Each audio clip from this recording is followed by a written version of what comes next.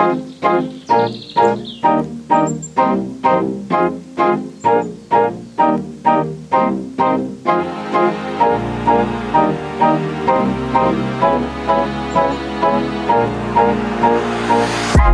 split, life be throwing blows. Tyson, we be ducking nose. What am I say? Out of pocket, yeah, we do the most. LASIK, tunnel vision on our goals. I cannot hear it, I cannot see it, I can just feel it. Good in AG, so when they try to test me, they get defeated. When they try to hex me, I don't get vexed. I just take my ass to the little park and give me some nature. It's an adventure. Yes, designer clothes, we not impressed. It's what you got under your chest that determine whether you the best. Ego death has got me getting rid of pride. I ain't loyal to no girl, loyal to my grind. Welcome back to the Treehouse Show. You just listened to a very short snippet of Alchemist by yours truly. And I don't know, but I think that you are tapped into the trillest podcast in the galaxy. You feel me? Today we have an extremely special guest. We have a wizard. We have a jewelry artist. We have a tarot reader. We have an astrologist. We feel me? We have today a very special multi-dimensional being coming in a human form today. I don't know what form he's going to be in tomorrow. I don't know, but right now he's coming in human form, you feel me? And he's here to tell a story of healing. He's here to tell a story of navigating the ups and downs in life and, you know, approaching it from a perspective of building up a passion that you have. Building up something that you feel deeply and strongly about to the point where, you know, you can make a living out of it. You know, we have a story of, you know, just, yeah, people coming together, you know, and being supportive to each other and, you know, finding community in places, you know, where we can often feel alone, you know. And without further ado, we have the one and only Marcos. How you feeling, man? I'm feeling great. Thank you for having me. I'm super excited about this. I'm super excited too.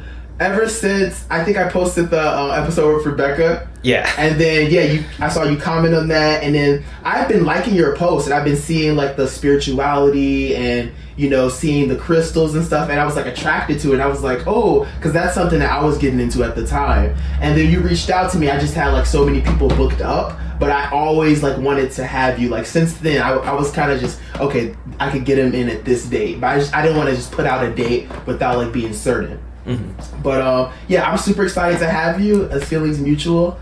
How you feeling today?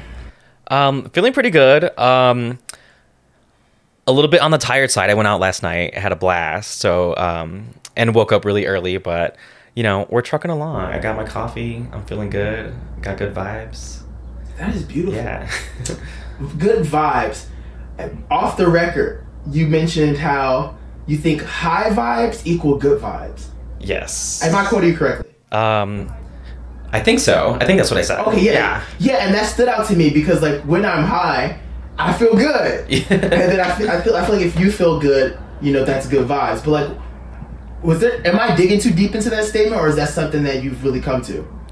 That is something that I've really come to. I do kind of think about it too in like a sense of like it being like a meter, you know? And it actually relates a lot to like my spiritual beliefs and like in relation to like chakras and, you know, how that energy moves through the body. Cause like the higher the chakra, the closer you are to like enlightenment and like nirvana and that sort of thing. And in my mind, it's like the higher your energy is, that's when you're experiencing those, you know, positive emotions, I would say, like joy and excitement and, yeah, just pure happiness. Do you think pure happiness is something we can strive to get? Do you think pure happiness is something we can attain, or do you think society, you know, has kind of focused on that where there's other things in life that are stronger than pure happiness? I think we do live in like a materialistic world, and I think in a lot of ways we might be taught to think that those material things mean happiness. And a lot of us recognize that it doesn't. And I think happiness is something that we have to like strive for within ourselves. It's not something you could find outside of you. Although I think things outside of you could trigger it, you know, but it first has to come from in here.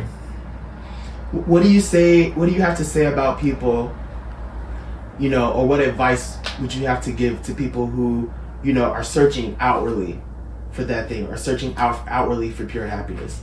You know, what would you have to say to them? Stop. Don't look for it outside of yourself. You won't find it. You have to find it within you.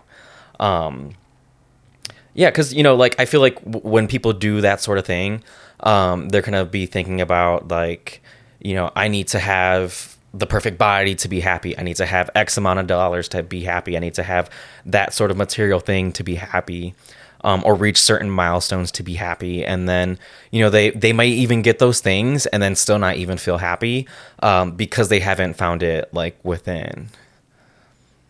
And that's really a journey, because everyone's different, and, you know, what is happiness to you might not be happiness to somebody else. So it takes a lot of, like, self-reflection to think about what happiness even means and what that would look like to you as an individual. What has been your approach to finding happiness? What are things that have been integrated into, like, the way you go about your day to day that brings you internal happiness? I think just, like, whatever brings me joy, you know. I really use my body as, like, a meter, you know, or, like, how to detect happiness. You'll feel it, you know, when you, like, see, you know, something that you enjoy, you know, you get, like, this, like, warm feeling in your chest, or you think about, like, you know, something that you want, or you know, something you want to experience. I think you kind of, like, sense that in a way, and then just, like, going after it.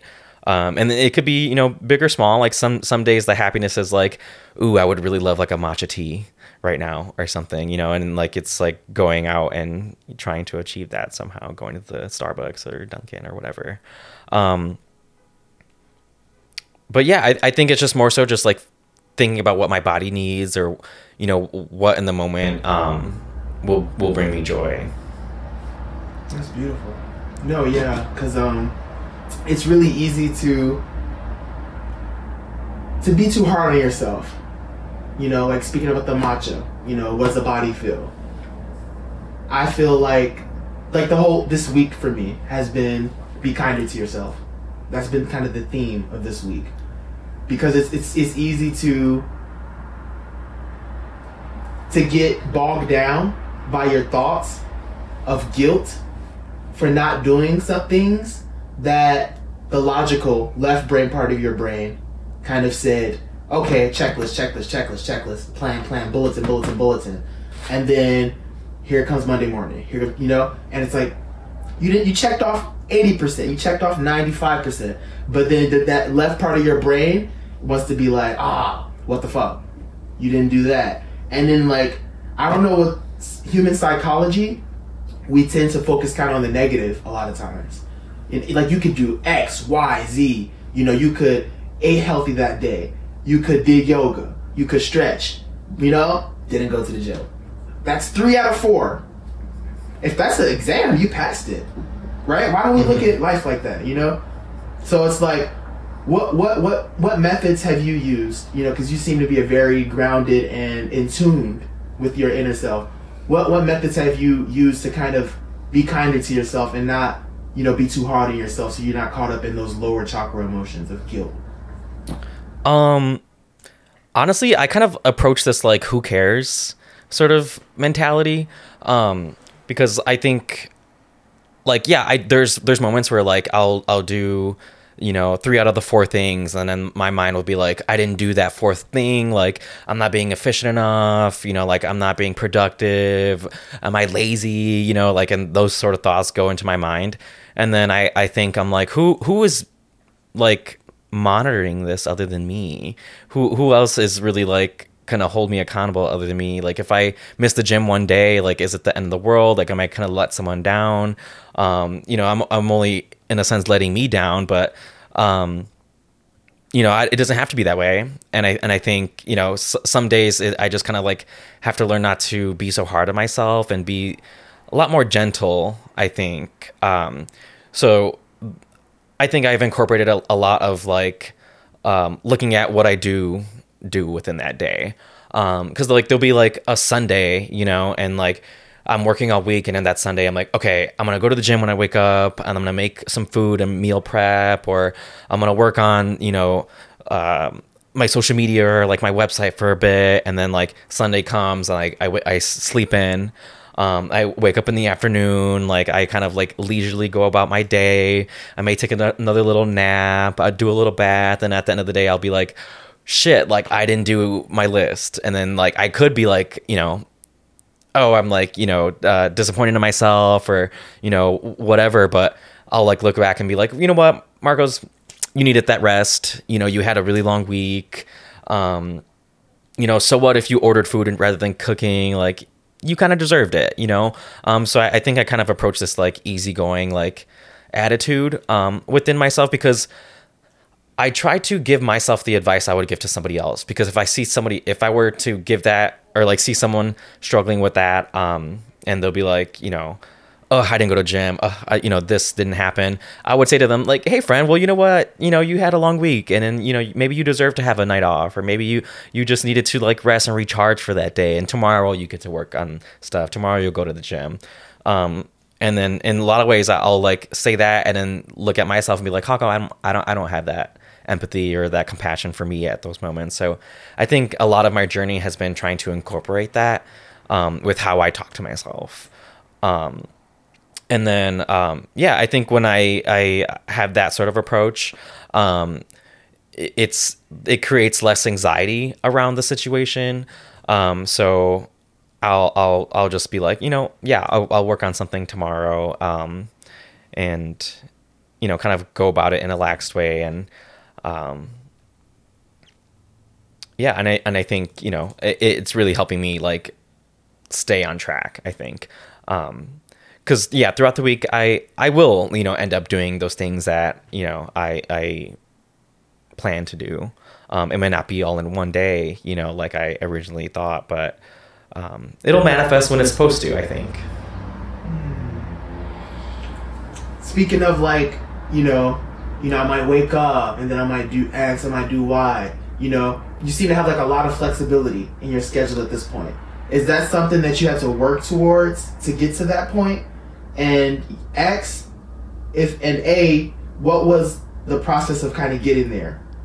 How did you get to kind of have that kind of flexibility with your schedule? Being able to wake up at a certain time, being able to, because, I have my own thing that I do, it depends on me.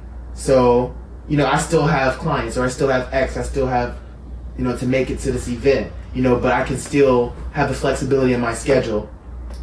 How did you kind of graduate, to this point where, you're kind of able to, finance, that flexibility? Mm-hmm. What was just the process? Well, I'm actually thinking now how grateful and blessed I am to have that flexibility. So thank you, universe. But I did work for it, and I worked really hard for it, and I made a lot of risky choices, I think. It kind of came in a part of my life where I was like stuck in that like 9 to 5. I worked for someone else all day long, making sure their dreams came true, and was not, in my opinion, getting compensated fairly for it. So I always felt like, like, why am I doing this? I'm letting my own dreams kind of fall to the wayside. And then somewhere in there, I kind of thought, if I take some risks and I just go for it, put that energy that I was putting into someone else's dream into my own dream, maybe I'll be successful like they are. So at some point I decided to quit my job, and probably one of the scariest one of the scariest things I've done in a while, because I like honestly didn't have a whole lot in my savings, didn't know where my next paycheck was going to come from. But there was just something in me that was like, if you don't let go of this lifestyle that you don't want to be in, you won't be in the lifestyle that you do want to be in. So after like quitting, the universe really worked in my favor, because I think whatever is up there, you know, whatever is governing things, probably saw that and was like, Marcos really wants it. So within a week, I ended up getting a part-time job, which was like, okay, cool, you know, like still kind of in the 9 to 5, but a part-time, I have more flexibility within my schedule. In the meantime, I could continue to work towards what I actually want to do. And yeah, that kind of like gave me some sort of security, and still maintain that sense of freedom. And then it became like a fire behind me, you know, like of, all right, then like let me, you know, get my shit and like manifest this thing. I think like the way the universe works is so interesting, because like when you take those risks and you put yourself out there in that way, somehow, some way you start meeting the right people, and like you start opening doors, you know. And I have like this friend that I've met on my journey, and we both are into tarot cards, and he discovered this bar. We went in there just to kind of just like check it out, grab some drinks, and like, lo and behold, they were looking for tarot readers, you know? And like, I think like everything that led up to it was just like, if I didn't quit my job, if I didn't meet this person, if I didn't go to this bar, I wouldn't have gotten this job. Yeah, I think it is very serendipitous. But it makes me believe that like maybe there's like things like orchestrating, and you just have to like kind of like feel the vibe and allow yourself to have that thing, take those risks if you need to. And I think overall having that belief that it'll work out. 'Cause you know, if I would have went into it differently and quit my job and like think that I would fail and, you know, didn't push myself, I probably wouldn't have, you know, done X, Y, and Z to get there. It's great that happened, and now I'm like doing tarot full time, and I would have never thought that, you know, 4 years ago. No, thanks for sharing that. Of course. I appreciate that. That's a breath of fresh air for a lot of, like, this podcast is, a lot of it is, you know, the beautiful, interesting, captivating stories, you know, the guests that come on say, but another part is, how can we help young men, you know, get some direction in their life? How can we help young men? Okay, I'm passionate about tarot. You know, I'm passionate about massage therapy. I'm passionate about music career. You know, oh, you may not be a rapper, you may not be a massage therapist, right? But your journey is the same. Not the details, but the personality shifts, the decision making. Not the decisions, but the gears behind the decisions, you know? And I'm just trying to draw those parallels, right? So we can have a larger community, a network, a bigger framework where it's not so specific, but we can all pull from, right? And it kind of helps everybody out, you know? So that's why I'm so thankful for that story you just shared. What really stuck out to me, I want to dig into more, is what you speak of, you know, making that big risk, you know? What made you get to the point of like, all right, fuck it, we going balls to the wall, or like all in? Because a lot of young men are at that precipice, and they're scared of uncertainty. They're so scared of uncertainty, they never make the jump, and they just stay stuck. But like, what was different for you? What was like, fuck this, I'm gonna just do it?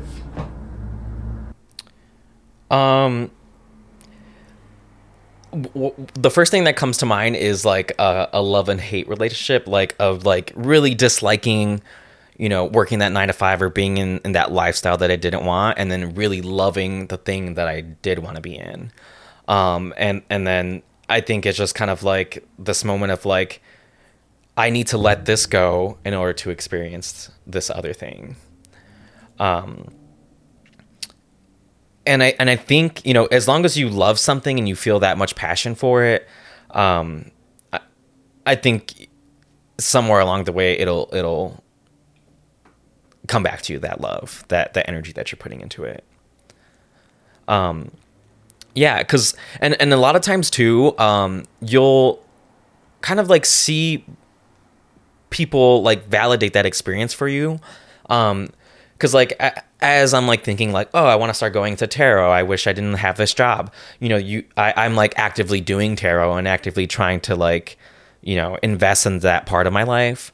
And then like, you know, I give people readings, and then people start to say things like, oh my God, like that was so spot on, I really love that really helped me, or, you know, that this is exactly what I needed and like, you should do this, keep doing what you're doing, keep, you know, continuing this journey. And then like you have all these signs that are saying you're good at this, this is in alignment with who you are and what your values are. Continue to do it, and you'll continue to see those results. And I think that really helped me as well. And I think, you know, for other people out there, if you're doing music, or if you're doing like whatever it is, and you start seeing people like saying like, I love that thing that you're doing, that really brought me joy, that means that you're doing something right. You are putting that love into it, and people do feel that. So, you know, if you care about that thing and you want to have that sort of lifestyle, like why not risk it? You know, why not, you know, give some things up so that you could have that experience? Yeah, thanks for sharing that. Thanks for sharing that. And I love the part where you mentioned, you know, show that love for that thing you're passionate about. That's key. And you were working. Walk me through how, whilst working the 9 to 5, you still made time to show love to your passion. Walk me through that, because a lot of people, it's like, oh, I want to show love to my passion, but I have 9 to 5. I don't got time. You found time. You know, so and so found time. Oprah Winfrey found time.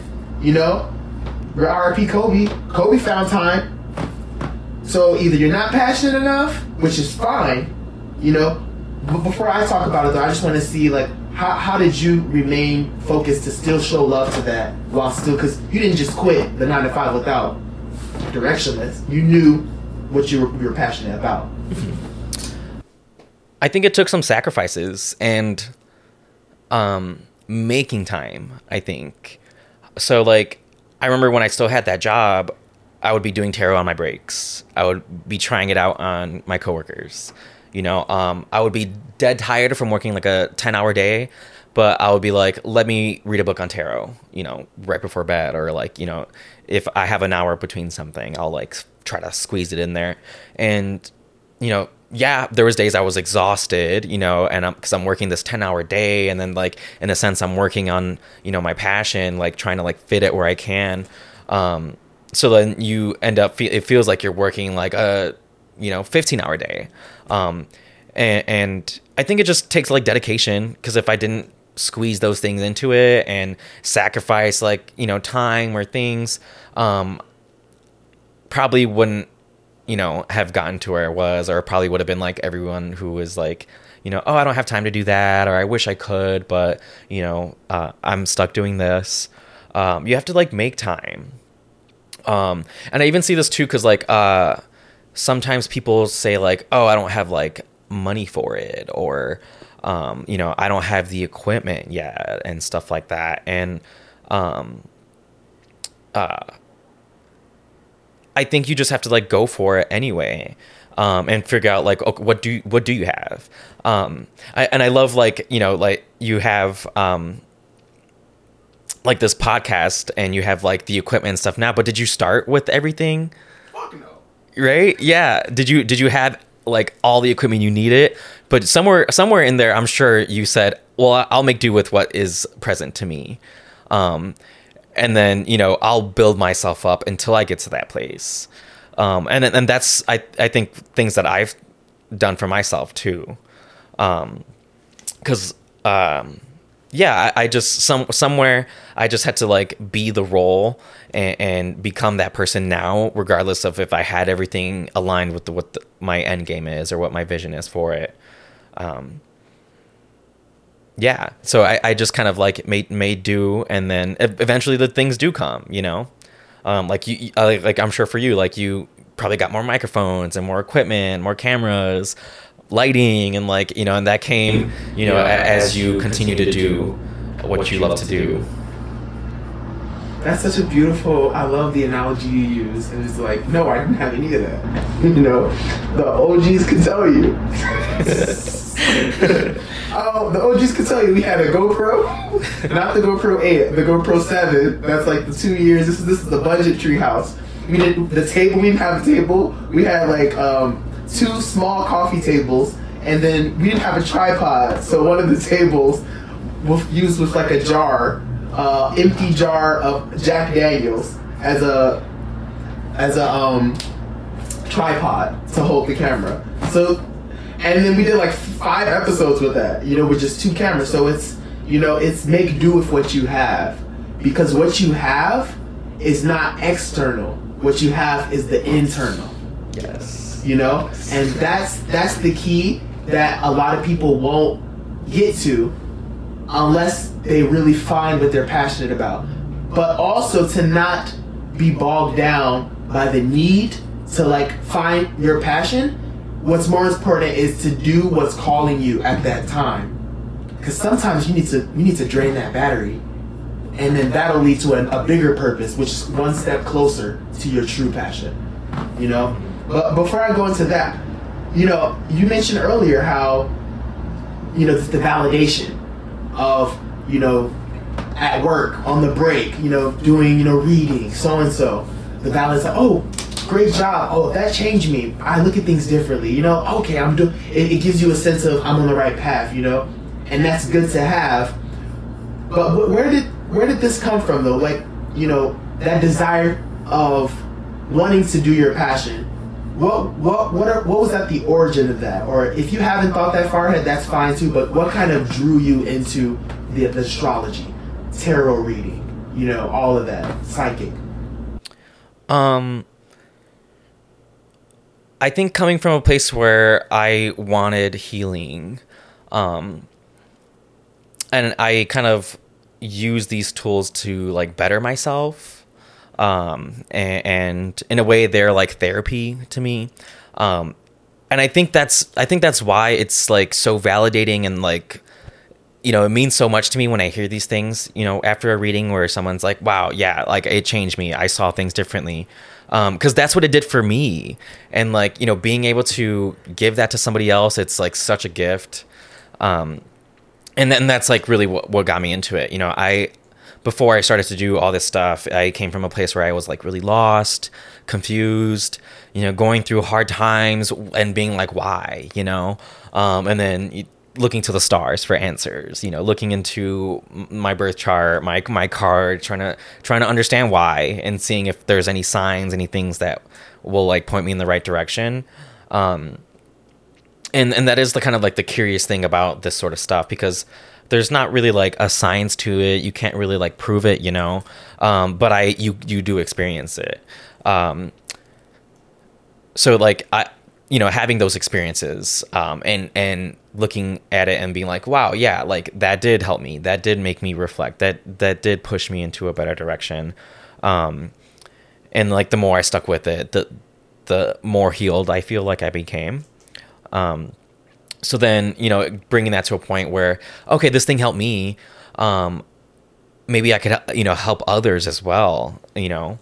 And I think that goes for, you know, like any sort of passion that people have. I'm sure at some point they recognize like this is something that healed me in some way, or brought me joy, or, you know, gave me this like, you know, sense of healing, you know. And yeah, and they probably thought, let me, you know, share that with others. In what ways did it heal you? Did it bring you healing? Well, I kind of joke and I say like, because, you know, yeah, I say like tarot cards are like kind of like a therapy. I say it's like tarot p. Yeah. Yeah, because the way the cards are set up, there's really every experience that you could have as a human in them. I mean, to an extent, it's not like extremely detailed or anything, but like for the most part, there's like a framework that I think everyone experiences. And yeah, it just causes you to reflect on situations, and each card does have like their specific meaning. So when you have the situation that you pull, you're like, yeah, this looks like something I'm going through, and then you read the description, then you read how to like move through that energy. It like teaches you, how to like get through some like pretty, tough times. Or even exciting times. Tarot doesn't always, talk about what's going wrong in your life. It could tell you what's going right, and that could be really encouraging as well. It brings a smile to my face where I'm having a good time. I'm like, wishing for things, trying to like go after stuff. I pull some cards, and then the cards are like, yep, keep doing that. This thing will come, and it just, kind of validates me in that way as well. No, that's beautiful. That's beautiful that you found your form of therapy. I feel like everybody has their form of therapy. Some people go to the gym. That's their form of therapy. Runner's high. Some people get really deep into yoga, and then they can just zone out into another dimension. That's their form of therapy. Some people go to actual therapy, go see a shrink. Some people make music, writing things down. That's their therapy, So it's refreshing to just see these different forms of therapy. And again, you said it has like situations throughout the spectrum of life, So that's, I've never done tarot, but I appreciate that, that detail of it, because it's like, okay, I'm more open to it now. It's like, okay, that's just life, and we're lifing, in this physical form that we're in. I do want to ask though, so like with the cards, are there ever times where, and maybe things might line up, the dots might connect later on, but are there ever times the card don't align with, or I don't want to say give bad advice, but don't necessarily aren't accurate? And B, how do you proceed with that, or how do you interpret that, or what does that mean? I don't know. I feel like most of the time they are. So yeah, I'm not really sure. There are times where like it does make me think about it a little bit more. And I could like, take a second to like question like, how is this applying to my life? But I think for the most part, somewhere in there, I'm like, oh, okay, yeah, like that's why it's saying that. But yeah, it's really curious that it like, and that's why I find it so powerful. Like, it's so strange that like, how is it that every time I pull a card out of there, it's relating to what I'm going through? Like, it's so strange. And I think that's where like the whole like magic comes from it, because you can't explain that, because it's probability. There's 78 cards, and then depending on how many you pull, like what are those odds that you pull something that is happening to you right now? Or even like a lot of times I do past, present, future when I'm doing readings at the bar, and like the past one always gets everybody, because you could really say like, yeah, I lived that. So when I pull it, and then I think, and for the most part, it's just kind of confirming the experience. So they see and hear that past card, and they're like, shit, yeah, that just happened to me. The present one, and they're like, yeah, I'm going through that right now. And then you get to the future one, and they're like, okay, well, it's been, happening ever since. So this future, I'm going to expect it now. So that is kind of like the cool thing. And I think that's like where like some of the magic kind of comes into it. Are there ever times where, like just thinking, like before you found, tarot, astrology, just before we go into that though, what made you, so you say, it provided you healing, in what ways were you able to, I guess the core of what I'm getting at is, how has your life changed you know, from before you discovered it to now? What are the things that stand out to you, or how do you look at the world differently?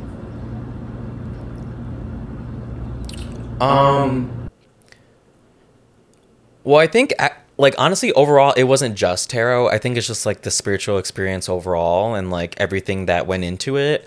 And it caused me to look at myself differently, my relationship with my family differently, how I grew up. And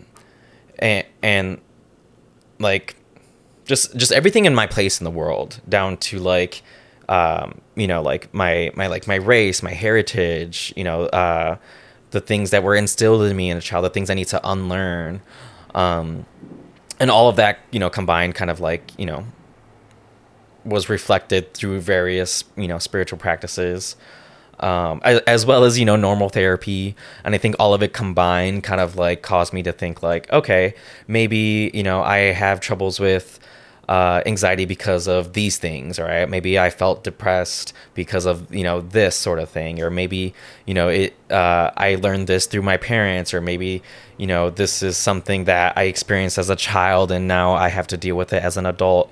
And I think all of that and like reflecting on those things made me view myself in a new light. And once I was aware of like what areas were affecting me and how to improve them, things just, you know, continued to get better because I knew what to work on.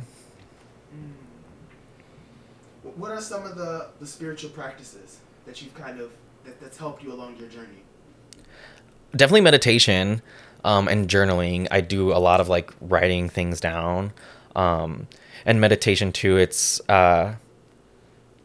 been really transformative, honestly, and helps me a lot with like feeling anxious. And I think, you know, I think everyone could benefit from taking time out to kind of quiet the mind. I know for me personally, my mind could feel like it's bouncing in a million different directions sometimes. And then, you know, it gets to a place where I'm like, okay, I need to go like chill and meditate for a moment and like organize those thoughts. And then after that, it feels like they move more cohesively, or at a pace that is more comfortable. Yeah, and I think, you know, in a lot of ways, I think probably because the way society is, everything's such like a go sort of environment that our mind probably gets caught in that sort of cycle. So it's always important to like take a step back to kind of like maintain a level of peace, I think, and kind of get back to a little bit more of like a quieter sort of energy. I don't know if quieter is the right word, but I think more stable, I guess. Okay. So, meditation. Yeah. Journaling. You mentioned the crystals.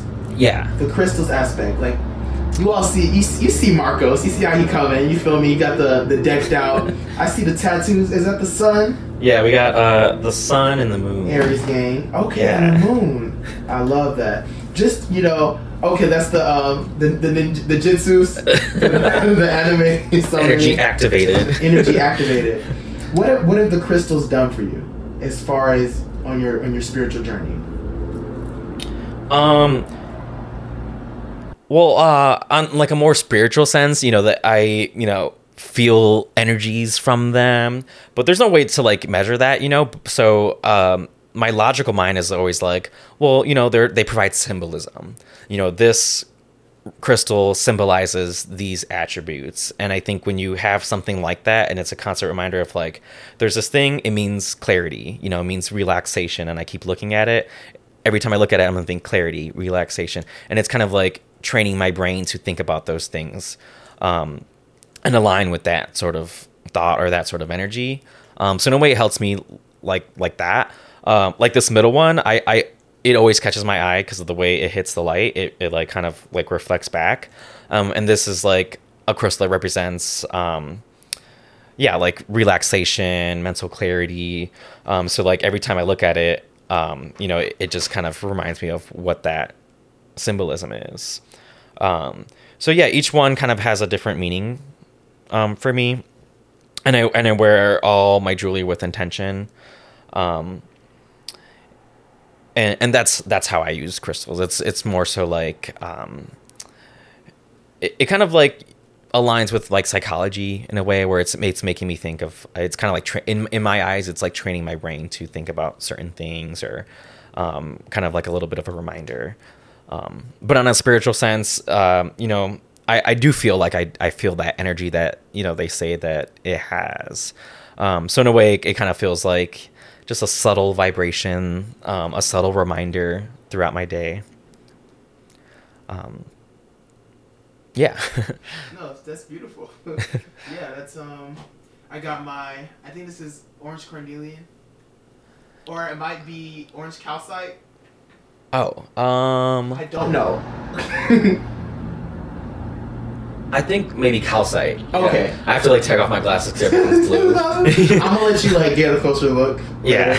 But yeah, please don't do that for me. Oh, for sure. Yeah, I got this. I was in Senegal in this island, and there was a language barrier. I'm gonna just leave it at that. And you know, I saw shiny. I took. And then I later did different opinions. So one person said it could be orange carnelian, and then it's between orange calcite and orange carnelian. But you say you lean more towards calcite.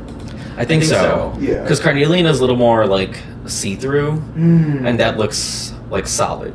Okay. Yeah. Okay. Listen. We got Dr. Marcos, you know, with the crystal diagnosis in this mug. We are going to get our hands dirty into the treehouse amenities. We also have kombucha. Would you be interested I would love in some. some kombucha? I'm good. You good? Okay. Bless the bottle. Boom. You want to bless? Thank. Bless the bottle. You feel me? You sure y'all want to know? We got pink lady apple, man. Okay, stay. I'll pass. Alright, for sure. This is just a tradition, a treehouse tradition. Kombucha. I'm still waiting on them to sponsor me. I've been through like 3 different brands at this point, you know. But like you said, you know, consistency. Mm-hmm. You know, so it's not a matter of will. It's a matter of when. Exactly. You know, because they're gonna be clamoring, you know, a few months from now, like, oh please, and I'll be like, nah. But you know, I'm not gonna do that because I'm staying positive and I'm staying nice and I'm not gonna be bitter. So whenever they come to me, I'm gonna receive them with open arms. Yes. Right? Cheers to that. Cheers to that. Cheers to that. Let's move beyond bitterness and ego. Right? Let's set our pride to the side and let's evolve. Let's ascend. Ascent. Such a beautiful word. What do you think? It's good. He's missing out, right? Yeah, you're missing out. Am I? Are you not a kombucha fan? I've never had it. You never had it? No. It's kind of like I'm a. a white boy from Ohio. It's like a. Give him a sip. I've never even had Do you boba. want to try it? It's really good. It's not what it smells like. It's an acquired taste. It's an acquired girl. taste. Pretty broski. Listen, you know, respects, you know, one day though, I look forward to seeing Alex, you know, with some good ginger lemon kombucha, just on a beach, just sipping away. It tastes like carbonated ketchup to me. Carbonated ketchup! Brownie points for creative answer, because I've never heard that before. That's fantastic. But come on, we got any French cucumbers. You said, right, you know, like, listen, let's redefine, you know, fast food. We got broccoli in this mug. We got blueberries, you know, we got cucumbers. Go crazy.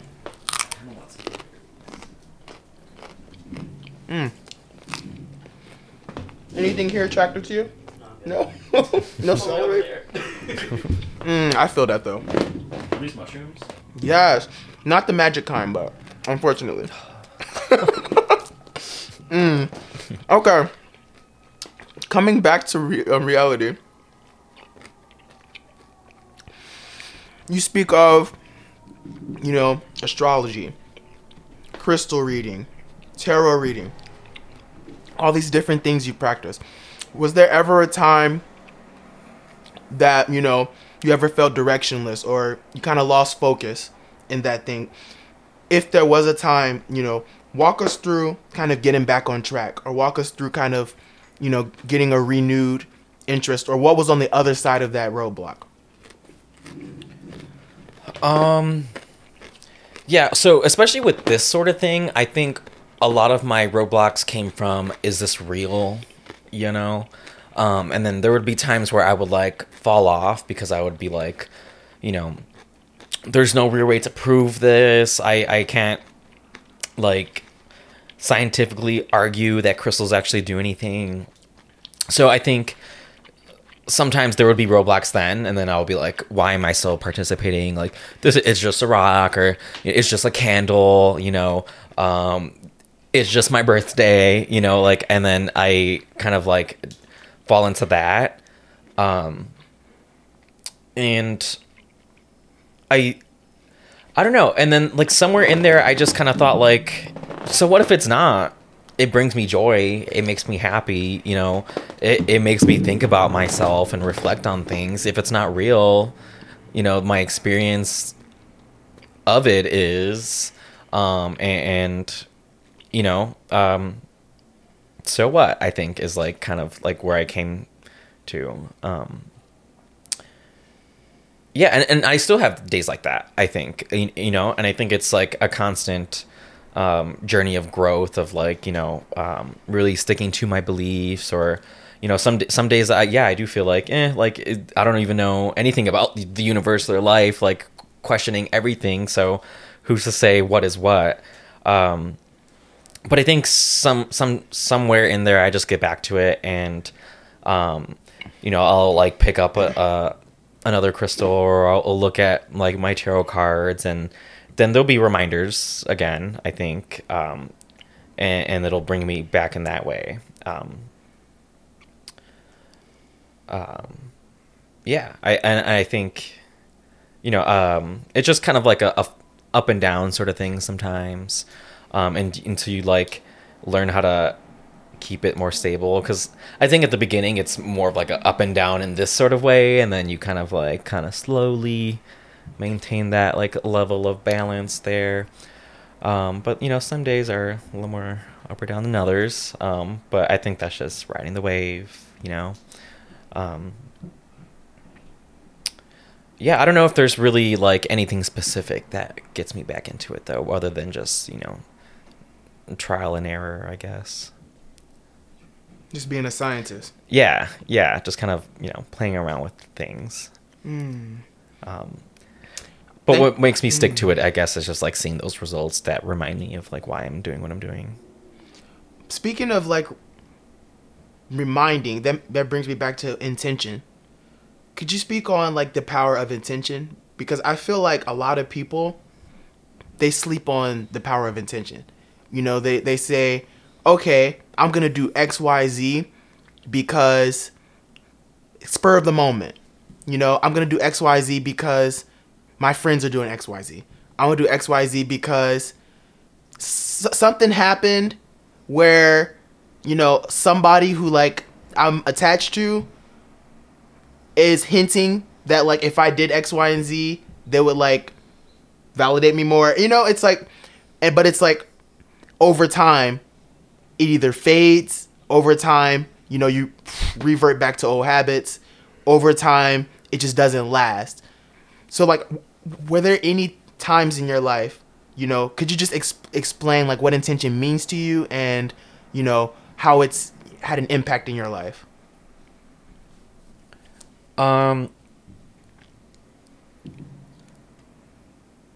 I think, to me, intention is kind of like doing something with belief, and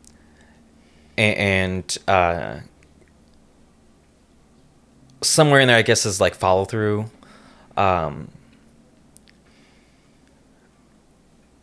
But yeah, I don't know. I think I would say like the way I kind of like set intentions, it's more like goal setting, and having kind of like an objective or something I'm trying to accomplish. And like, you know, sometimes things manifest without an intention, I think, and that could be like, you know, the cool thing about life. But I think there's also a sense of power when you kind of like decide what you want to happen, and then you kind of like make the steps to ensure that. And yeah, I think it's just like kind of like in a way, goal setting. I sometimes I think intention can sound as, or like setting intentions, or like the word manifestation can sound like very like woohoo, yeah. But to me, it's just like goal setting, you know. Like, and I think we have intentions for like everything that we do. You know, you get hungry and you're like, I want to make a sandwich. You know, that's an intention to do an action, and then you get up and then you go do that action, and then you're eating that sandwich. You know, it happens in all parts of our life. You know, I have an intention to, you know, be on a podcast, and then I meet the right people, and then like, you know, now I'm on a podcast.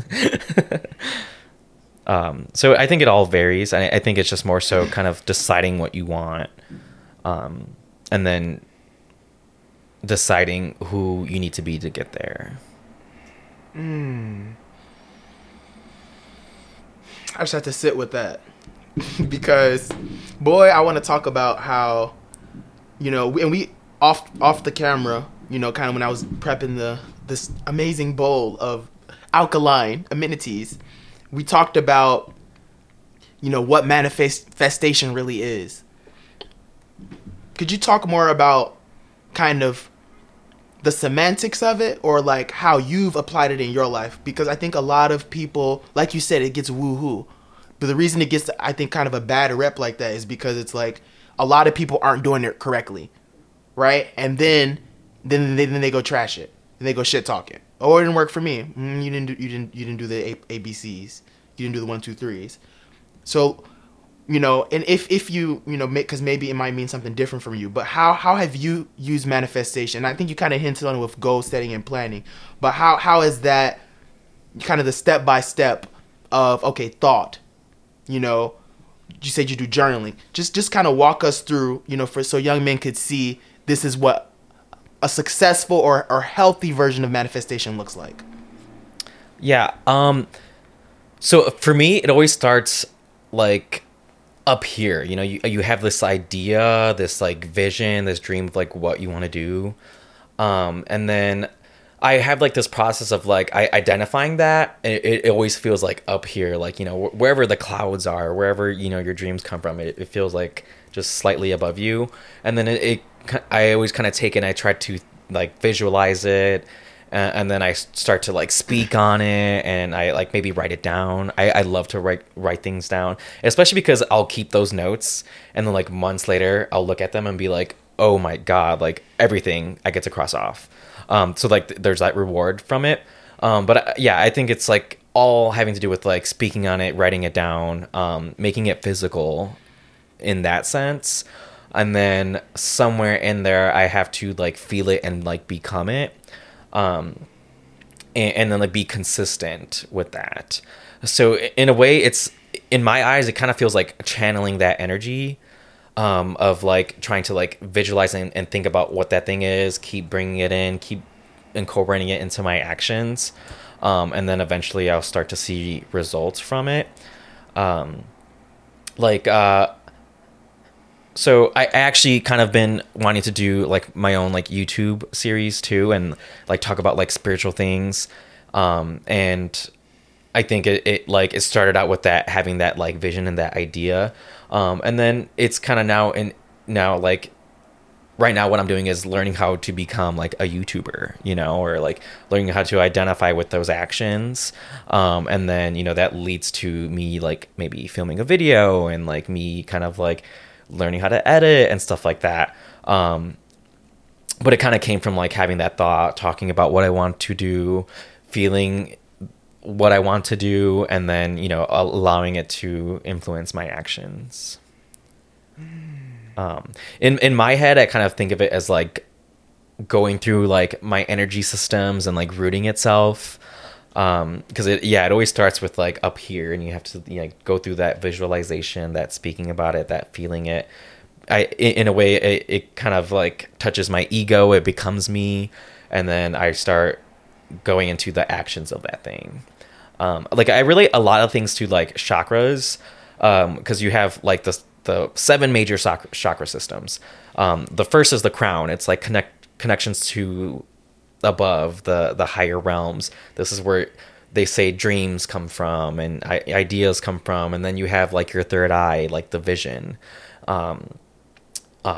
Yeah, and still incorporating that dream aspect, and I think it has a lot to do with like visualization. And then you have like your voice chakra, it's talking about things. Then you have your and expressing things as well.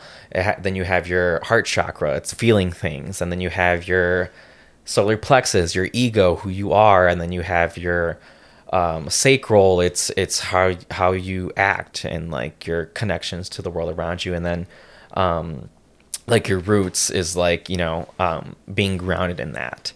So whenever I'm like manifesting, I always think about like that process of like rooting it down, and like the steps in each energy field I need to do to get that idea out there. But I think in a way, like manifestation, you have to like become that person first, and then you'll see those things align with that. And in my eyes, like manifestation too relates a lot to like the laws of attraction, because energetically, you have to be what you want in the future, and it may not even be here yet, but you have to start it from in here, and then you'll start to be in those spaces, and meet the people that are aligned with those thoughts and those things that you're trying to achieve.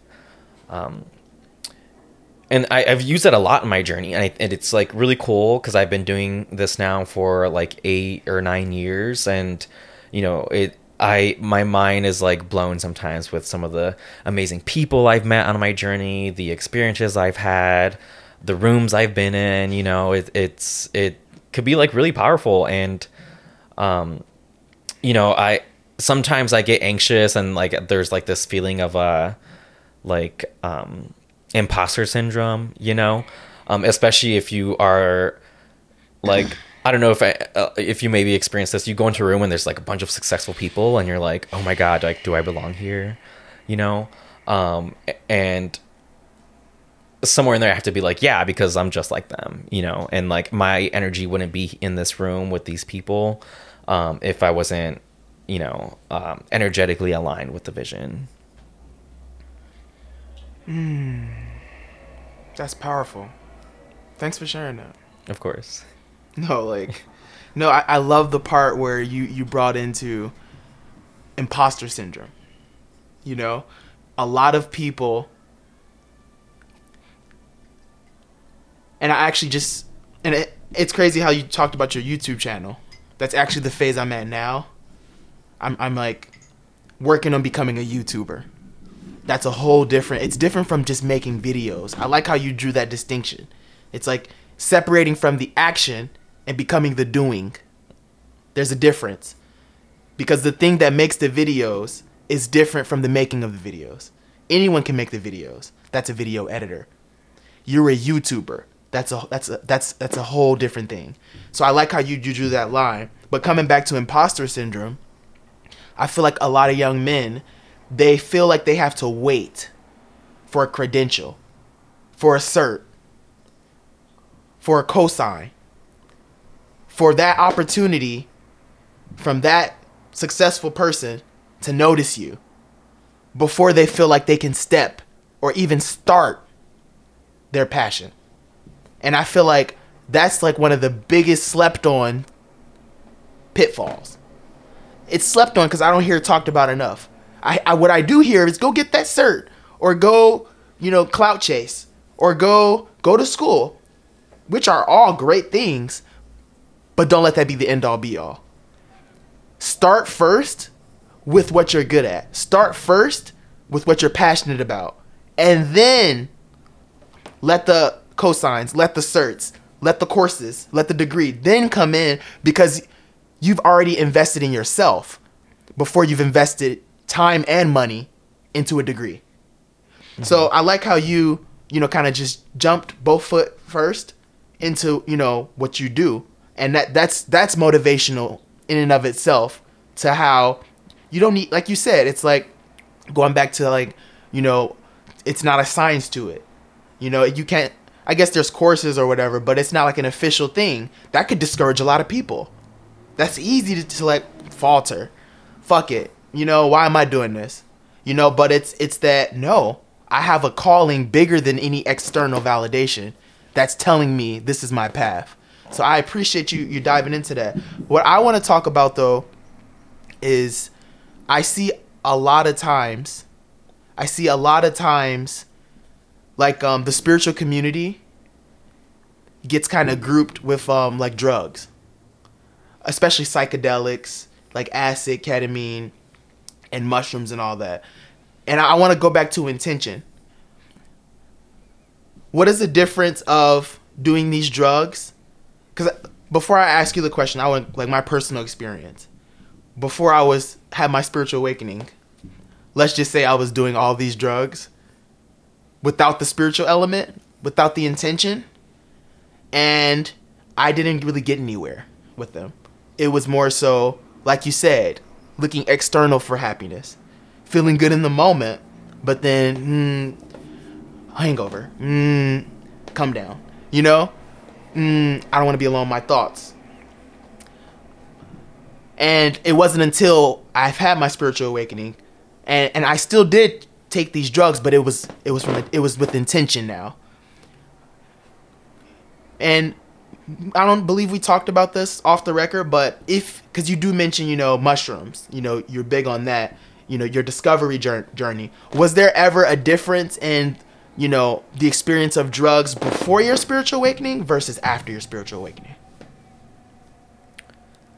There was, I think, like before I tried any psychedelic, I was just like smoking weed, and that was always very like fun and like recreational. And like for me personally though, like when I first tried shrooms, it was a spiritual experience for me.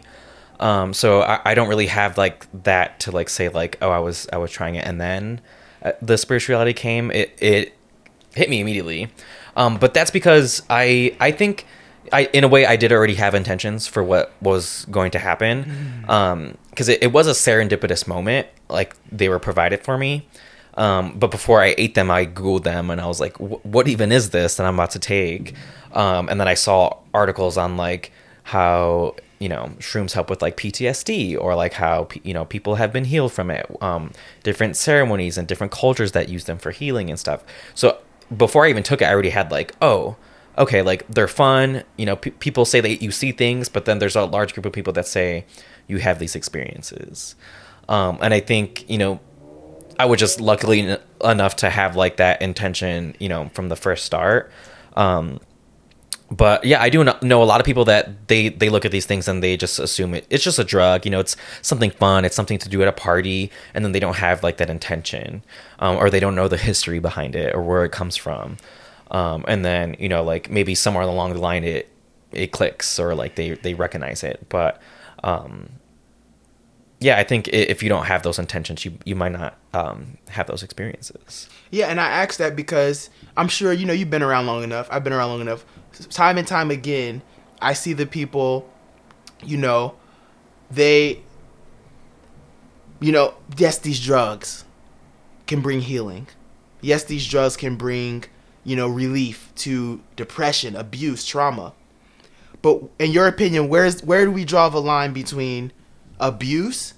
Where do we draw the line between healing, the healing aspect of it, versus, okay, now, this is bad for you.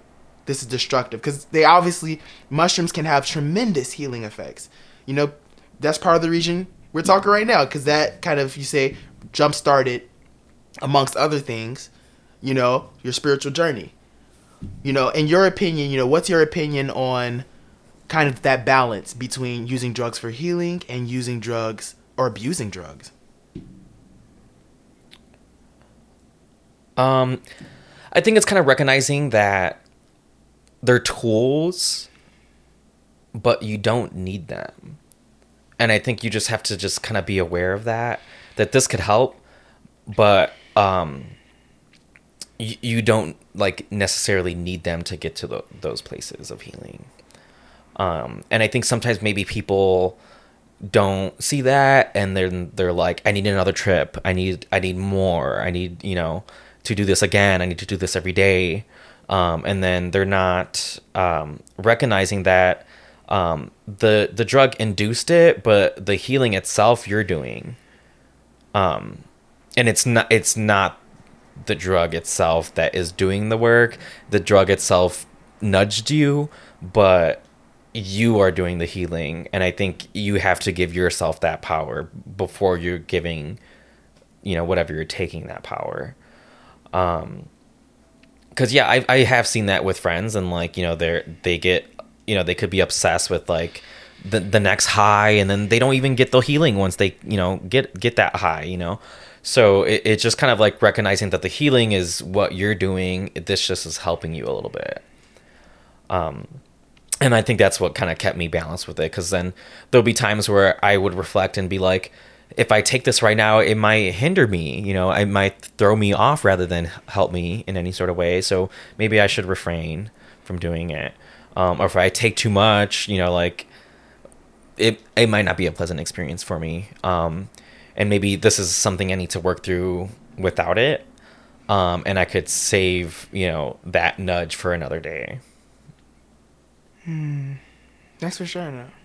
Mm-hmm. Speaking of like healing and unlearning, through your practice, through, you said 8 to 9 years, since your spiritual awakening or since you've been practicing, what are some of the major things you've unlearned and healed from?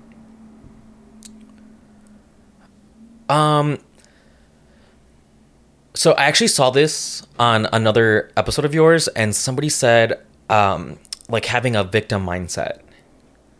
And that to me was like, when I recognized that I have a tendency to play the role of the victim, of things are always happening to me, rather than maybe because of me.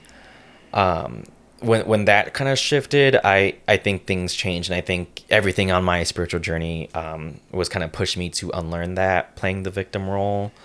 Because I remember feeling so miserable all the time. It'd always be like, ugh, why was I born in like, a family that doesn't have money? Why was, this? Why that? Like, and I could like go on and list things, and then I get trapped in this mindset of like, this is how life is. This is what I'm gonna expect. Bad things happen to me. Bad things are always gonna happen, and then that's how I'm viewing the world. So then another bad thing happens, and I'm like, oop, confirmation. I told you, like, bad things are gonna happen. There's another bad thing, and then like when I'm stuck in that like victim mindset, I think I am in my way from achieving something. Because I'm always expecting the negative aspect, or I'm assuming it could go wrong. And yeah, that's something I think that changed a lot for me. And yeah, somewhere in there too, I just realized like, maybe you're the problem, Marcos. Maybe, you're experiencing these things like because of what energy you're putting out into the world, and you're getting it back. And in some ways that was hard to accept. Because no one wants to be wrong, and no one wants to think that they might be the issue. But in a lot of ways, I do feel like people kind of create the problems themselves. And I think, yeah, when the moment I recognize that, without being too hard on myself, because I think that could easily get taken away or like get carried away, where you might beat yourself up and be like, oh, I'm this horrible person. Like, I'm so shitty because, I'm doing all these things, and you could let that carry you. But try to find ways to let that empower you and be like, maybe I am being this person, but I know I could be a different person, and I know I can, make changes and let go of these habits. What are some other habits that this doesn't serve me anymore? I think just generally kind of like looking on like a negative side of things. I just, like growing up in a household where, it wasn't as stable, it always felt like survival mode. It almost was like I was, just trapped in that cycle, and I didn't even think that there was any other cycle outside of that. And then I just kind of like, grew up thinking like, this is what you get from the world. And I think it's somewhere in there, I just had to kind of like learn how to not think negatively, or align my actions with what I do want with rather than what I don't want to happen. And you know, I think when that shift occurred, and I started to reflect on that more and more, it kind of brought me up away from that and into different cycles and into different habits. I had to like overwrite a lot of things, I think, down from like, yeah, my mentality, how I ate, how I talk to people, how I talk to myself. And I think all of that really plays a role in, you know, what you receive from the world, or, you know, the universe in general. Thanks for sharing that. Mm-hmm. No, it's easy to feel alone. It's easy to feel your world shrinking and just getting smaller and smaller the more your actions continue to align with that.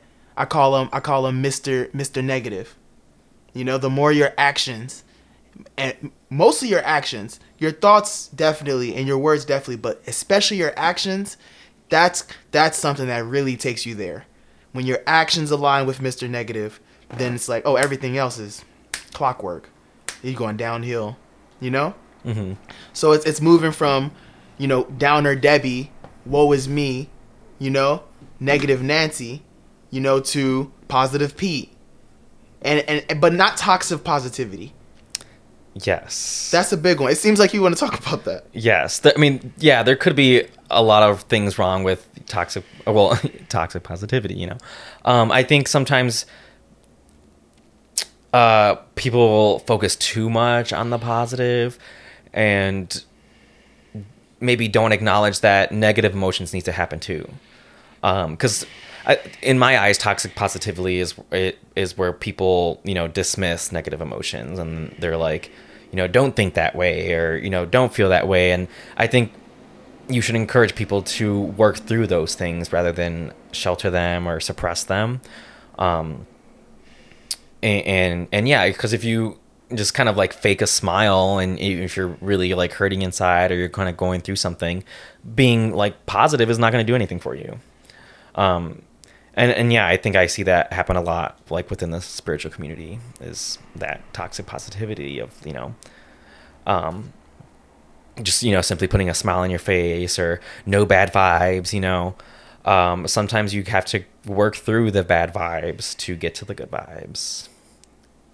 So yes, sometimes bad vibes are, it's the pressure you need to get out of your comfort zone. Uh-huh. Because positive vibes can be uncomfortable if you're a negative Nancy. But once you kind of get your shit together, kind of went through the spiritual awakening, it's easy to, I'm not flexing, but when you're kind of healed and evolved, you tend to feel good better than feel bad. Listen, guys, that's actually a result of like healing and putting in the, you know, the spiritual practices. You start to feel better more than you feel bad, which is great. But then when bad things do happen, so I get where it comes from. It usually comes from people who have healed a lot and who are usually leaning more on the positive side. But then there's aspects that you got work to do. You still need to evolve. You're not there yet, you know? And that's that negativity sometimes is there, because it's like someone punches you in the face, right? If you didn't feel the pain, you would continue to be punched, right? Mm-hmm. If I stepped in some lava and didn't get my foot burnt, I would think it's a pool. Go for a dive. Now I'm dead. Yeah. You know what I'm saying? Yeah. So it's like pain is necessary for growth. Pain is necessary for progress, not excess pain, not unnecessary pain. But you aren't the one to decide what pain to accept and what pain to not accept. Because if it was up to you, you would accept no pain.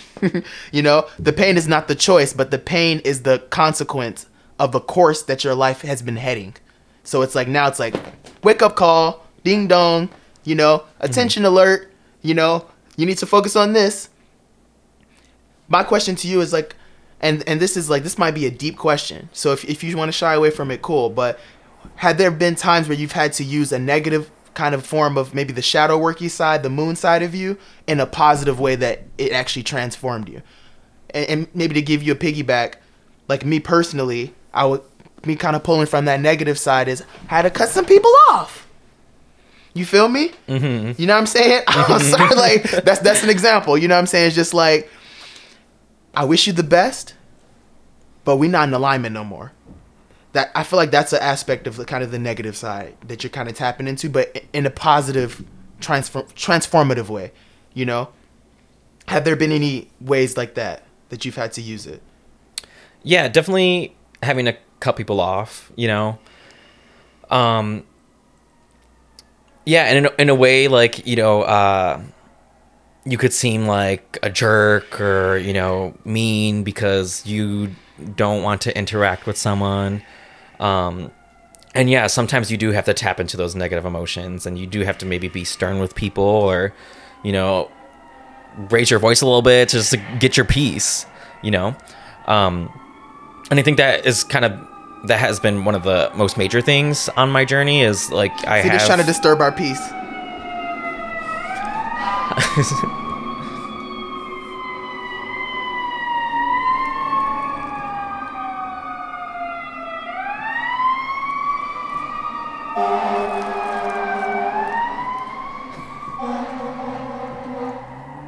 I hope whoever they're saving is fucking saved. I hope they save the fuck out of him or her. Yes. Or them. Yes. That's all I gotta say. Do you hopefully remember what you were saying? I don't know, because I was starting to dance to the sirens, so my mind just kind of like... See, I love that reframing. You were just like, I'm just gonna dance to it. Yeah. I was waiting for it to end. Put a little shoulder in it, you know, a little swing. I think you were saying... Fuck, I forgot what you were saying. Oh, like cutting people off. Yeah. Yeah, or even like there's been times where I had to, you know, be maybe a little mean to somebody. Like, for example, like I could think of like being at the bar or like out in public, and then someone's like really disrespecting you or disturbing your peace, and you have to kind of like be like asserting yourself in a way. And in a sense, that's not like good vibes, you know, but you need to like maybe go to that place to protect yourself or maintain like good vibes later on. Yeah, and then like just like having, you know, conflict with people and maybe recognizing that you have to let them go, and, you know, sometimes hearts will be broken, sometimes people hold grudges, sometimes people want to view you as a villain in their eyes, and sometimes you are, you know, to them in their experience. But, you know, if you need to become a villain to somebody else to be a hero to yourself, maybe it's necessary. For both of you all. For both of you, yes. And I think sometimes people maybe, I don't know, because I think sometimes being a villain might motivate that person to, you know, change certain things within their life, because they might see that and they might think, oh, I don't like this person, how they treated me, how they reacted to things. I'm going to do better. I'm going to, you know, move on from this. I'm not going to allow that type of energy in my life. And they maybe needed that. Maybe they needed that push. And like, I'm sorry I had to be the villain for you, but I honestly think it was in your best interest that I was. No, that's beautiful. I like the part where you know, where you clarified that it's yeah, villain today, hero down the line, you know, and we're gonna do the dance. Oh, okay. He stopped and then he said, "You thought." And he came back. He said, They switched the beat on us. He switched the beat on us. You feel me? We got MC 12. You feel me? We got Pig DJ in the streets. No, but yeah, that's such a powerful. I like the area we dived into. I just wanted to.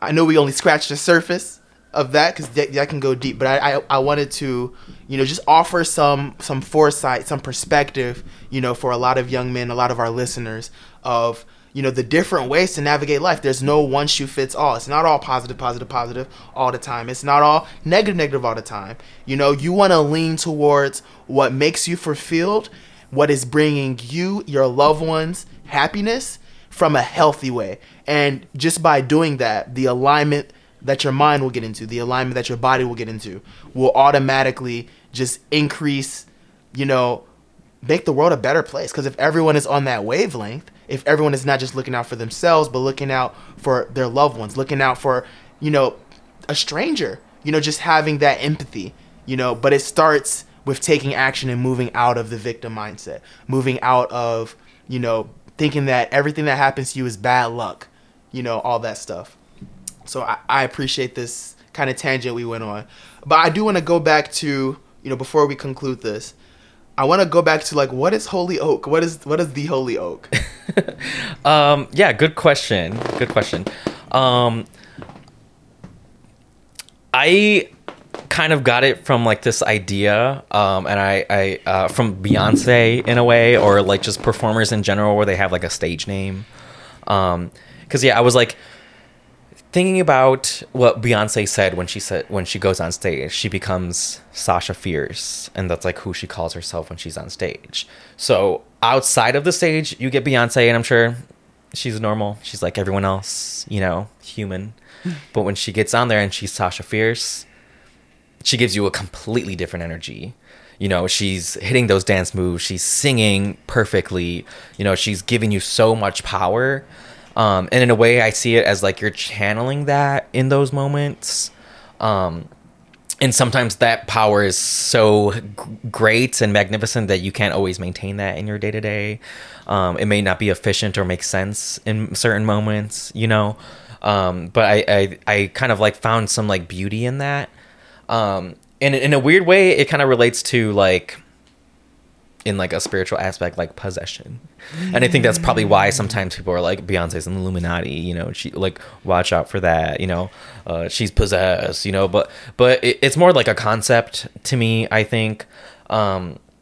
So like that's how I got the holy yoke, and it's kind of a play on my name, but the reason I made that was because I wanted to have like a stage name or a persona or someone I become when I'm doing readings, because when I'm doing readings, you're not talking to Marcos, you're talking to the holy yoke. It's a different person. I'm gonna be saying different things. I'm gonna be acting differently. And it's because spiritually I'm putting myself into a different place. I'm channeling different energies that I may not be channeling as Marcos, so that's kind of like where that comes from. And I see other people, artists, and like, different types of people kind of find similar ways to have that sort of off and on switch. Because there's people who go into something, they'll change their name, they'll have a stage name. Like I was thinking like Lizzo is like another, her name is not actually Lizzo, and I think maybe somewhere along the line they may have like recognized that, just like kind of creating this persona. That's still you. It's just maybe you're a higher self, a different version, something that you bring out at certain times. Why do you think that a lot of people kind of take that as like being inauthentic? Like, for example, me personally, before I embarked on my spiritual journey, and I always try to pull from myself first, because like you said, we're a lot more similar than we are different. So I know that if I think a certain way, most likely a lot of people, I'm not saying everybody, but a lot of people think that way. What I would think is, oh, so-and-so is a tennis player, a pro tennis player, right? So-and-so talks a certain way. So-and-so shows up a certain way on the court, right? And then I would like hear a news about them or see them doing something that like I kind of ascribed my own picture of what that person does based on one avenue of their life, which is displayed to the world publicly. But I kind of built my whole like fantasy or ideal version of them in my head, and then they would do something not even bad, but it just didn't fit my frame of them. And we do that to loved ones, we do that to friends, we do that to idols, people we look up to. And it's like, oh, they fell short. You just didn't know the real them. Or, let's let's remove the stigma of, or I like how you said acting. That's perfectly fine, because I don't see anything wrong with acting, you know, to get into an energy that you need to channel, right? In order to amplify the experience that you're trying to deliver, you know? And it's, what is your opinion on people who kind of, you know, give a bad rep to people putting on, you know, because especially with social media, you know, we see all these vlogs, we see all these people showing what they really are, you know, but like, what's your opinion on people who kind of look at that negatively? I'm thinking of the word that you said at the very start of this, multidimensional. Because you're only getting that one dimension when you see them in that light. And I could see, yeah, they might think, oh, this person is fake, or they're not what I thought they were. But you only saw that one angle. You know, they're multidimensional. They're going to have many different angles, many different personalities. It doesn't mean that they're fake. You know, it just means that you don't know them well enough. You haven't seen every dimension, you know, and you may not ever. So I think, you know, people, if they do feel negatively towards them for those reasons, they need to remind themselves that they're not seeing the whole person, and be content that they might not ever, you know, and like they shouldn't judge somebody based on the dimensions of them that they do see, because it's all your perspective. You're not getting the whole picture. No, thanks for sharing that. You know, it's just, yeah, just allowing us to flourish in our multifaceted, multidimensional essence and aura, and just sit in that. And that's fine. That's fine if, as long as I'm not psychotic and being manipulative and abusive with it, then that's where it's a problem, you know? But as long as it's all about the character. If the character is consistent, who gives a fuck about the activities? Yeah. If the principles and the morals are consistent, the integrity is consistent, who gives a fuck if I get a beer occasionally and you thought I was Muslim? Who gives a fuck? I'm still that same person, you know? So, like you said, it's like focusing on the multi-dimensional aspects of people. What I do want to talk about, though, is you mentioned off the record of, tell us more about how, like you said it's hard to stay in that character for a long time because, you know, obviously Beyonce's not Sasha Fierce 24/7, but I like how you added how the more you get into the character, you realize the universe kind of, it's like a key maker, and it gives you a new key to unlock a new level of being able to sit in that space for longer. You know, how have you seen and remarked how you've been able to kind of sit in that holy oak space for longer periods of time the more that you've done it? Yeah, I think when I like first started this, there would be those moments where it would be like a definite off and on switch, you know. I would feel that sense of spirituality after a meditation only, you know, or I would feel connected after like certain things only. But as I learned how to channel that energy, it became where I was feeling it more and more in my day to day. And I think it's just like a muscle. I think, you know, it's something you have to exercise. You know, something in here that you're exercising to carry a different weight, perhaps. And I think it becomes easier and easier the more you do it. You know, like when you first pick up that dumbbell, it can be really heavy. You keep doing it every day, a little bit each time. You know, over time, you're going to pick that up and be like, you know, this is nothing. I could do this for longer.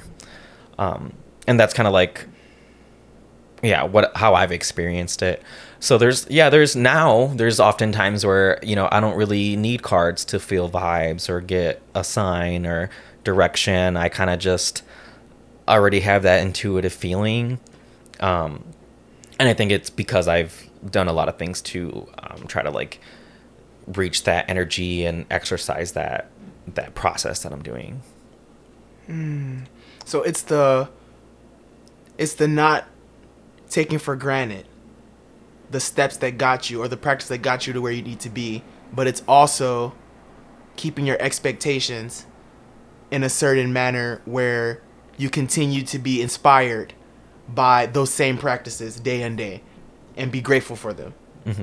Okay, I'm just trying to process that. And the last thing I want to touch on, though, I want to touch on, and I said expectations for a reason. I feel like you said, muscle, consistency over time.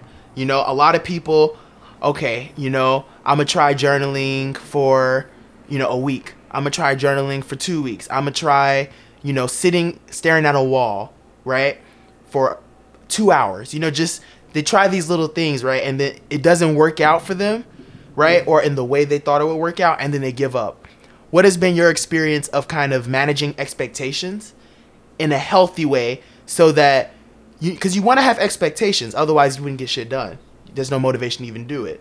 So but also, like, what's that fine line of I have expectations, but like as far as like the time and the exact what it should be, exactly whatever, you know, maybe there's flexibility in it. How have you found a healthy way to kind of navigate your expectations in a way that you can continue to do those practices, continue to journal, continue to meditate? That made me think of this phrase where it's like leave room for spirit. And I think I have expectations, but one of those expectations is that I need to be flexible and things will change, so that I'm not obsessing over the outcome. So if it's not quite what I imagine it or expected it to be, there's room in that for me to adjust to it. Because I could see too where, like, you know, you have such high expectations for something, it doesn't work out quite how you want it to, and then you are left feeling like angry or very disappointed. And yeah, I always I use that phrase in my mind a lot, where I'm like, you know, leave room for spirit. And it goes with, like, you know, I think about like when I'm like planning a day or something, or you're trying to get together with friends and they're like, at 11 o'clock we meet for brunch, at 2:30 we're going to see a show, and then, you know, like you have all these things aligned and that's the expectation.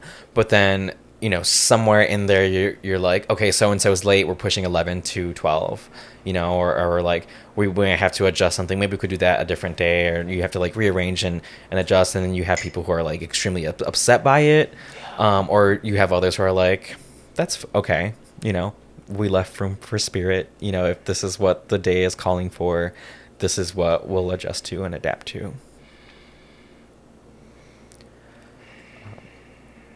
So yeah, that's kind of how I navigate through that. No, that's beautiful, and I feel like we all could work on that. Work on, like you said, it's a muscle. It's a muscle of building that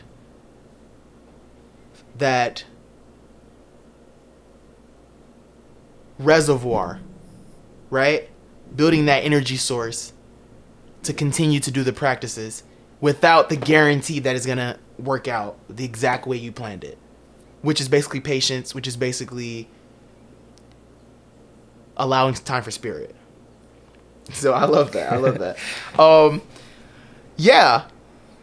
Before we wrap this up, though, what are things that the listeners of the Treehouse Show can look forward to? I know you said you got a lot of big things planned for the summer. You know, what are things we can get excited about? Man, there's one thing that I wish I could say, but I'm legally not allowed to. You better fucking say it. You know, I think overall, though, a lot of what I'm going to be doing this summer is, you know, organizing more events, working and doing different gigs. Because right now I work at the bar, but I really want to start getting into like event planning and teaching as well. I have, you know, I also want to get more into like queer spaces and, you know, involve myself into that community. So I think just bopping around and trying, you know, different bars or doing maybe different shows that could push me along in that journey. So yeah, maybe expect me to, you know, be seen at, you know, certain festivals and things this summer, manifesting that. And yeah, I think maybe even doing different roles outside of tarot as well. But still staying somewhat on brand. I love that. Oh, and last thing, you just mentioning brand. I want you to speak on how important is like having a brand. How important has that been and impactful has that been in your career? Versus just like a free for all. Like, I'm just doing it. All right, yeah, I do this for the low, so and so. Oh, if you know somebody, you know, like, versus, you know, you have like your Instagram, the name, you know, it's like an identity. You know, Yeah. How has that impacted just getting organized with it, with the brand? I think it creates like this world of the Holy Oak, this world that I am experiencing that I think from like the outside looking in, you could want to experience this world. So it's like, I think in my brand, it's like, you know, playing up certain things that I enjoy or find funny, things that you could expect of me. And then, you know, people might enjoy that and want to keep coming back for those things. But I think for the most part, it's kind of like, in a sense, creating like an atmosphere of like what to expect when you're involving with my brand. That's beautiful. Yeah, it's just a representation of you, you know, for the newcomers, for the existing followers, you know, for the longtime fans, you know, just, okay, this is somebody who I'm following, not just because I know them, not just because they're a friend. This is somebody I'm following because they represent something for me, right? It's bigger than just them. They mean something deeper that represents something in me, and that's why I'm sticking around. Mm-hmm. That's kind of what I'm getting from that. Yeah. What are ways we can reach you? We can support you. We can, you know, be updated for the Holy Oak stuff. You feel me? Instagram, TikTok, starting up a YouTube channel. I'm on Twitter. And over all platforms, I go by the Holy Oak. _Holy_Oak.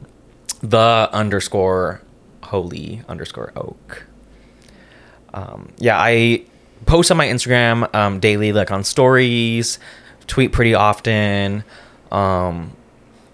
TikToks every now and then, and still working on, you know, putting more content on YouTube as well. That's beautiful. I know you're trying to get out of here, but I have to ask this question. Yeah. And I don't know, I didn't think of it until now. So, like, as someone who is very, you know, spiritually inclined, and I struggle with this too, how have you been able to manage, how the fuck have you been able to manage, like, the social media and, like, marketing aspect versus, like, protecting your energy versus, like, you know, that, because that's hard. That's been hard for me. It is hard. I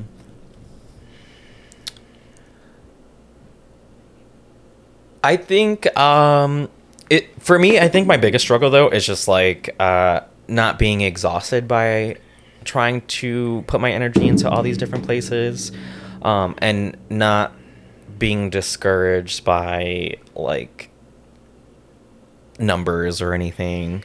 Because I know, like, some people might get into social media and they think, like, oh, I'm not getting enough followers, or I don't get enough views.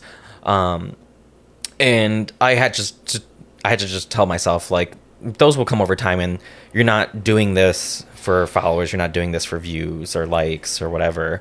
And if you are doing it, maybe your intentions are in the wrong place. I'm doing it because I want to get my message out there. I want people to see my world. You know, I want them to experience what I'm experiencing, you know, and just putting my love out there, you know. And if I'm doing it expecting, like, specific results in that way, probably won't go very far. So just understanding why you're doing it. Mm-hmm. And then that helps you kind of, okay, prioritize. I don't need this. I don't need that. Cut it out. Yeah, and I think for the most part, kind of just doing it for my enjoyment as well. Like, when I make a TikTok or, like, post something on Instagram, like, what goes through my mind is, like, not, you know, what likes I'm going to get or whatever. It's like, did I have fun making this? You know, do I find this funny? If I do, like, I'm going to post it, you know, and if you don't find it funny, like, whatever, you know, it doesn't really matter. I did. This is my page, you know. I'm going to look at my stuff, and in a way I kind of, like, you know, go about it as, like, just kind of like time markers of, like, where I was at that time, or what I was doing, and, like, a diary situation. And this is just, like, little updates on my journey. But I don't really like post to have like any sort of like, accomplish anything with views or anything like that. I just do it for my enjoyment because I love it, And that's why I like your content, because it just feels so quirky, and like it makes me tap into a part of like that kind of creative, imaginary, like almost childish, kind of folktale space. Yeah, and it just makes me like think youthful, for like 30 seconds or however long it is. Like I love the one where you're just dancing, and like there's like a filter, and like that was just fucking cool. It was just like random and just cool. I actually, that means so much that you use like those words to describe that, because I do have my intention a lot of times is to have like this wispy, like carefree, youthful, like tap into your inner child sort of energy. So the fact that you felt that, like, that really means a lot to me, honestly. That was off the cuff. Yeah. Because like you said that, I was just thinking of like, I think you're one of your most recent posts where you're just dancing, and then it's like I just felt like watching it, just like, oh, that's like some shit I would do when I was like, kids just break out and just do crazy fucking dances with no shame in public. That's kind of was the vibe I got. Was just like, yeah, it was like refreshing. Thank you. So keep fucking doing it. No, you're welcome. Thank you. I mean it. I mean that. Yeah, I feel like this was beautiful, and this was rejuvenating, and honestly, like, I love having these deep conversations where we get to just, for a moment, set aside our plans for the day, for the moment, set aside our stresses, and just, set our intention and our focus on getting to know one another, and understanding what it's like for another consciousness, what another consciousness processes things. Because I feel like at the end of the day, we are not just our conscious, we are the sum of all the consciousnesses. So the more that we try, to tap into those, then it's like, it's less separation, and it's less them versus us. It's just us, so that's the space that the treehouse is manifesting. And thank you for coming into my space and blessing it and providing your words and your energy. Namaste. And can I fit in yoga seated meditation? Okay, yeah. I say it every week, and every week I do it because, manifestation. With that being said, stay hydrated. Stay breathing in that good ass oxygen. And most importantly, stay basic. You are listening to Innocent by yours truly. You check it. Man, we was all kids once upon a time. I be seeing fuckers talking about 18, 21. Can't wait till they get older. I say, call that shit. Enjoy y'all childhood while y'all can. We was innocent. In the backyard kicking it. Before we was really with the. Before we ain't counterfeit. These little was just some shit. Could barely remember this, but I'm sure I could really relate to this. Reminisce about how we was innocent. Started when young was 8. Eat your vegetables, finish your plate. Talk about that time. Sadness, I was lying. Saw the kids that was blind. Snap back, I said, Mama, we my behind. Used to think Michael Jackson was white. Used to sit comfy on a long flight. Used to see having fun. Us playing outside and riding a bike. Summertime, we used to play in the park, but Mama never let us stay after dark. Sex? What is that? What? I'm thinking about taking it back. All the way back. It was a cat, not a twat. Snapchat was born, came on the back. Really? When it was food, when it was baby fat. When it was good cat in a hat. Addicted to video games. I was stubborn, I couldn't be tamed. Could not give less of a about money or power or your fame. Grape juice, I take a sip. Ice cream, take a lick. Afro, kept the plate. That box, had all the flicks. 10 toes down since I was a jit. We was innocent. In the backyard kicking it. Before we was really with the. Before it ran counterfeit. It's just some smooth little and could barely remember this, but I'm sure I can really relate to this. Reminisce about how we was innocent. House help ain't like me. She poured that porridge all over me. Young got angry, cause wasn't nobody believing me. Ran that up without fucking shopping. Give me your shoes. Leaves, had to rape. Naps, had to fake. Shoes, had to bake. What are those? Farts, that shit stank. You called by your sis, by your bro, by your cuz. You know that ass gonna get spanked. When there was no electricity, link up with family, let it count, play Monopoly. Go to jail. That was an inviolably let on my property, cash will roll with 3. Used to hate going to school, yeah. So we went in, cut class and played pool, yeah. Shoes, only had 2 pair of those. Had to wait for my birthday for shoes, for socks, for clothes.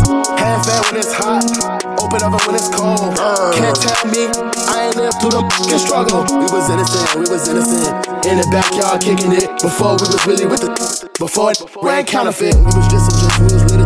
I could barely remember this, but I'm sure I could really relate to this. Reminisce about how we was innocent. Way back for his double cup, it was 7-Up and Nickelodeon. All this tension surrounding me. I spotted, I see it, I climb me a tree. Callus on my toes, holes in my soul, snot in my nose, I was free. I said repeat after me. Callus on my toes, holes in my soul, snot in my nose, I was free. I know you f***ing with me. I said repeat after me. What? Callus on my toes, holes in my soul, snot in my nose, I was free. I was free.